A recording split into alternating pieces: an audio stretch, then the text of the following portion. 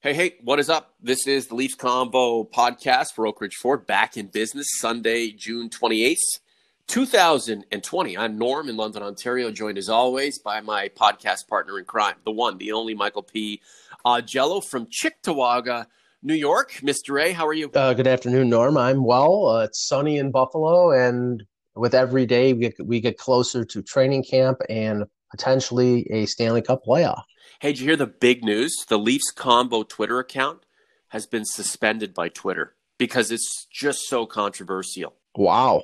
I mean, Yeah. I didn't realize that we were like the Canadian Antifa or something like, No, what we the have hell? heavy stuff, Mike, heavy stuff. We are so rabid on social media, and Twitter just couldn't handle it anymore.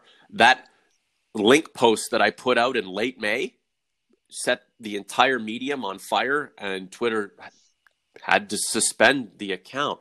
Honestly, though, I have no clue why the account was suspended. We barely ever use it. I did have a few followers and listeners of the podcast reach out to me this morning trying to explain that it may have something to do with the advertising that's embedded in the Leafs combo links. I don't know if somebody has something against Ford. You know, the 2021 F-150 was just unveiled. Perhaps somebody doesn't like the design and decided to complain about the Leafs combos association with Ford. I have no clue. And here's the thing, Mike. I don't know how far down the rabbit hole I want to go with Twitter. It's so monolithic. Trying to reach out to this company and corporation is and actually deal with somebody is next to impossible. So maybe the Leafs Convo Twitter account will stay suspended for the foreseeable future, based on the fact I don't know how much I want to put into trying to resuscitate it. I don't know. Oh boy. Well, I you know, know, I I, know. First world problems. We've got all sorts of other things to deal with, but yeah, I don't know. Let's start a movement. Anyway, Mike, I digress. So the Leafs training camp, raring to go here. I mean, what, a week and a half away, and then by the end of July, we should see this 24 team tournament kick off. Can't wait for it. Toronto, most likely the Eastern Conference, Eastern portion hub city. I think that's a good idea. Have at it, Mike. What's up? Yeah, I mean, it's looking more and more encouraging that from what I remember, we had John Shannon on the Buzzcast a couple weeks ago, and he had indicated that, and he didn't indicate on the Buzzcast, but further on did that ideally the NHL would like one city in the Eastern time zone, one in the Western, so they could play as many as 5 games during one particular day and have the time difference be a factor in it because they don't want to start playoff games at 10 o'clock in the morning, West Coast. So I think that they want that Eastern Western breakdown. They were apparently in line to have Vancouver, and then that was squelched. There was some Board of Health problems in British Columbia, but the Alberta government in Edmonton and the Ontario government with Toronto are both on board with what the NHL is doing. And I think the advantages of Toronto, especially after they readjusted their bid. Apparently, what they had originally planned was to have a number of hotels around the Scotiabank Arena, which, us both knowing Toronto, there are a number of hotels near the arena, and sort of that bubble concept. But now they've switched it to a hotel down on Lakeshore called Hotel X, which is a 400-room hotel that would serve as the centerpiece for where all the players would be, and exercise facilities at BMO and Coca-Cola Coliseum and the Raptors practice facility, all servicing. There's just I'm sure Ford Performance Center as well for practice. So there's so many rinks and there's so many places where they could stay. I think that Toronto has the advantage. And I mean, apparently it would be the East in Toronto and the West in either Vegas or Edmonton. So I think we're probably going to hear that probably Monday or Tuesday. At least that's the indications. This is the Leafs Combo podcast for Oak Ridge Ford. Norm with Mike. Do you think, with all of the recent spikes of COVID-19 and coronavirus throughout Mm-hmm. much of the United States that it would be a good idea to get everybody up into Canada. And Well, the problem here is, and obviously there's no vaccine, there's no cure, and as we've seen from these areas that have spiked recently, they were the areas that didn't spike before. So you could say it's like a situation where, okay, it's not pervasive right now in Edmonton. Well, that means it could be pervasive in Edmonton in a month because it hasn't been there previously. So it's sort of a hit. It's sort of like a whack-a-mole type of situation where you think you're going the right place and then it could be the wrong place. I mean, Vegas had 1,000 cases over the last few days, but again, if they manage this bubble concept well, which means off the strip, away from people, sequestered, then it shouldn't. Those spikes shouldn't be a factor in their decisions. Now, I think Vegas is in the lead. I know that LA and Chicago have been their sort of disaster backups for either the Toronto bid or for Vegas. So I think it's going to be Toronto and Vegas, and I think that they're not going to worry about the spike. They're going to worry more about players getting infected, and as we've seen with other athletes and other sports, the only way that you prevent yourself from being infected is by acting responsibly and not mingling. And yeah, Mike, so intriguing, so risky. OGs and converts having their say in comments. Mark Wilson, just cancel the season. Just saying. Archipelago 2 chimes in. There are still way too many COVID cases in the U.S. and Canada. Of course, many players are going to get it regardless. I say forget this season. I'm hearing that a lot, Mike.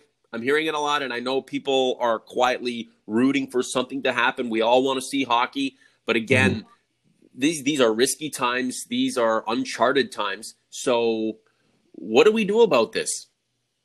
Well, it's clear to me that the NHL, Major League Baseball, and the NBA, and the NHL is in a different boat, but they're all going to forge forth. If one person gets tested positive, I mean, we saw 11 a couple weeks ago from the NHL. I think it was 16 in the NBA.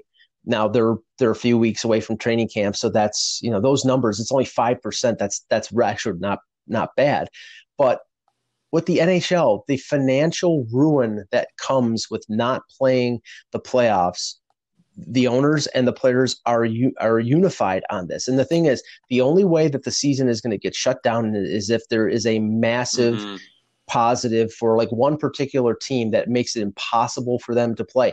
They're going to put this through because they're negotiating a CBA, understanding between the two sides about escrow and about a few other things. If the season doesn't happen, escrow could be 30%. And we've seen things from Artemi Panarin and Ryan Kessler about how vehemently opposed they are of escrow. Well, that's the deal that they've made in terms of a 50-50 split of revenue. So it's a reality, and it has to be dealt with. And it's going to be even worse of a situation if they don't forge forward and play the playoffs. These billion-dollar sports leagues, Mike, putting dollars over health, right? I mean, for me, I don't know.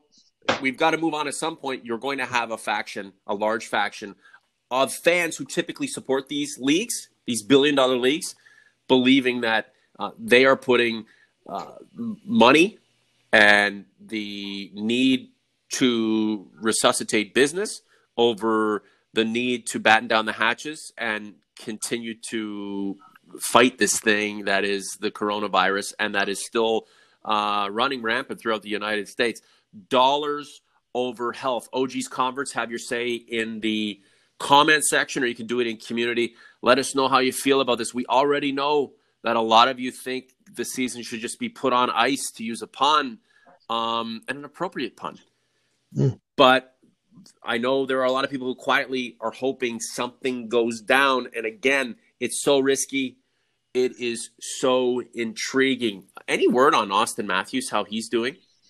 No, there hasn't been. I don't think there will be until July 10th when training camp opens, because you have a situation where, now I know in the U.S. it's the HIPAA laws regarding outing somebody in terms of illness or any kind of health situation that the situation is that TSN and Sportsnet are part owners of the Leafs, and they probably legally can't come out and say what the status is of Auston Matthews. And I'm sure on July 10th, it'll be, I think, 3 weeks. At that point, he probably will be on the ice, or probably that we'll get a statement from the Leafs at that point to say how close he is. So I don't think we're going to find out anything more until then. Knowing about Auston Matthews is only required because we want him to be better. We want him to get over this thing, just like anyone else who's contracted coronavirus. That's it. I'm not into the gossip. I'm not looking to pry into the guy's life, but I mean, he's a public figure, and when someone like that becomes ill, there's concern among the fan base, and I'm hoping that all is well and that this guy can get back on the ice and contribute to a Leafs run in this tournament that is certainly going to be contentious and controversial.